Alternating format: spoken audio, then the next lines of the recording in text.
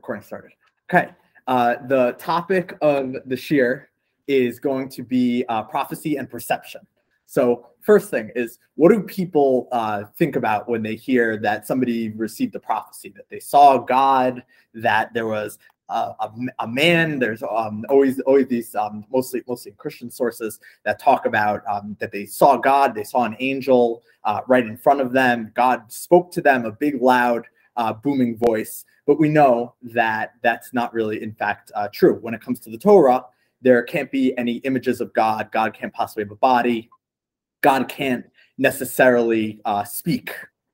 God doesn't communicate to us in that way. So what does prophecy ultimately end up being? Prophecy is the way that Hashem communicates and interacts with the world in whatever sense that it is, whatever way that that Hashem is sensed. Whether Hashem spoke to somebody, there are a lot of different ways that they talk about in Mor Nevuchim. The Rambam goes over that Hashem spoke to somebody, Hashem came down. What exactly does that mean if Hashem doesn't have a physical body? So, and most of the time, these perceptions are very, very vague. So one that I pulled out from Pasuk is about Avram. Achar dvar ma'ileh haya dvar Hashem al Avram machzel lemor al tira Abraham anochi magen lecha. It says that that Hashem came to Abraham. A little bit interesting. It says it's kind of like a vision. It's a very, very vague perception that Avram saw. Avram didn't really see Hashem. It was a vision that was given to him. Another time is when Hashem comes to visit Abimelech. Abimelech kidnapped Sarah, and he gets a visit from Hashem in a dream, actually. And Hashem says, do not bother this woman. And also, she's married. So there's an interesting Rashi on that subject, that Sarah, in her own merit, had Hashem come and visit Abimelech in his dream, even though he wasn't really a deserving person to get this type of prophecy, but Hashem intervened. Another very vague description comes from Daniel Perek Zion, where there's a prophecy that comes to Daniel in a vision, and there are all these mythical creatures and animals. There's a bear with a horn, and there's a lion with wings. I might be butchering it a little bit, but a very strange prophecy. And Daniel had to pull out of that the prophecy was about the four kingdoms that Klal Yisrael were going to encounter later down the line, and that we're going to bother them, that we will eventually overcome. So the lesson to all of this is that prophecies are always very vague. It's always a very vague image, and it comes to the Nevi'im in dreams, and it comes to them in visions. It's never really exactly clear. There is an exception to this, though. Right after Moshe is pleading with Hashem to have rachamim on Bnei Yisrael after the Chet HaYigel, we see that after we get the Midos Rachamim, we hear that Moshe asks Hashem, let me bask in your glory, let me see your face. And it specifically says the face of Hashem.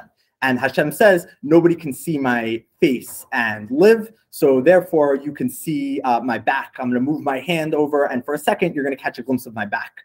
But again, we spoke about this before, that what is this perception? Because it can't possibly be physical, because Hashem doesn't have a physical body. It must be, in some sense, in understanding of Hashem.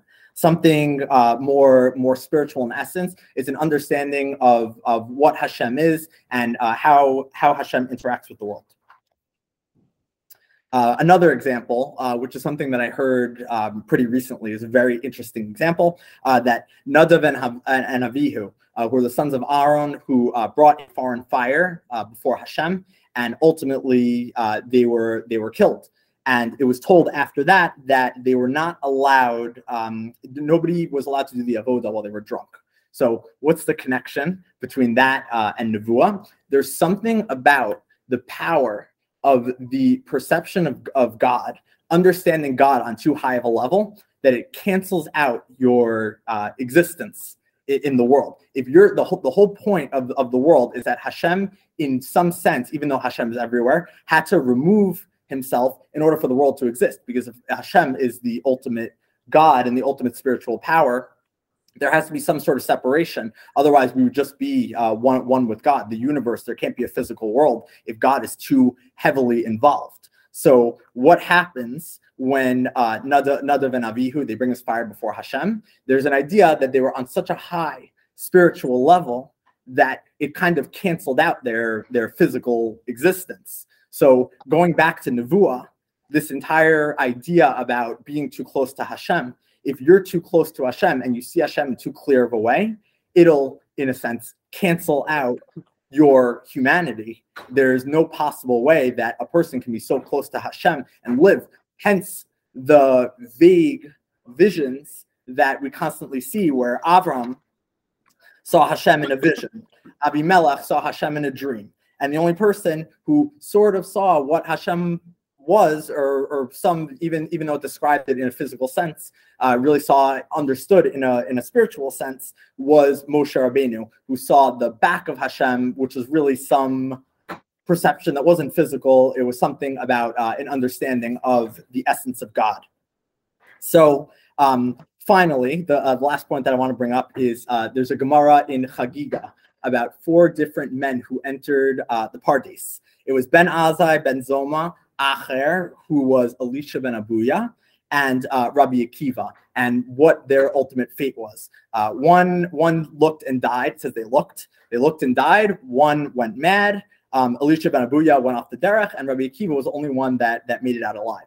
Again, thinking about this lesson in the context that I just explained, that they went to the Pardes, which is some very high spiritual level, and they obtained some kind of perception of God that was too high and holy for them to grasp and for them to understand. It wasn't really physical that they saw God. It's that they saw some essence of God that was so high that they couldn't really understand it.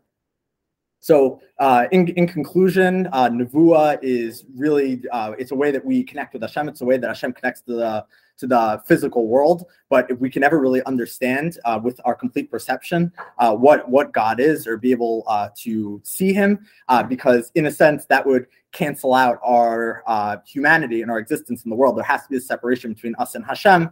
And if it gets too close and it meshes over, then there's nothing. If Hashem is the entire universe, then that would mean we would become a part of him and we would cease to exist in our physical bodies. Thank you.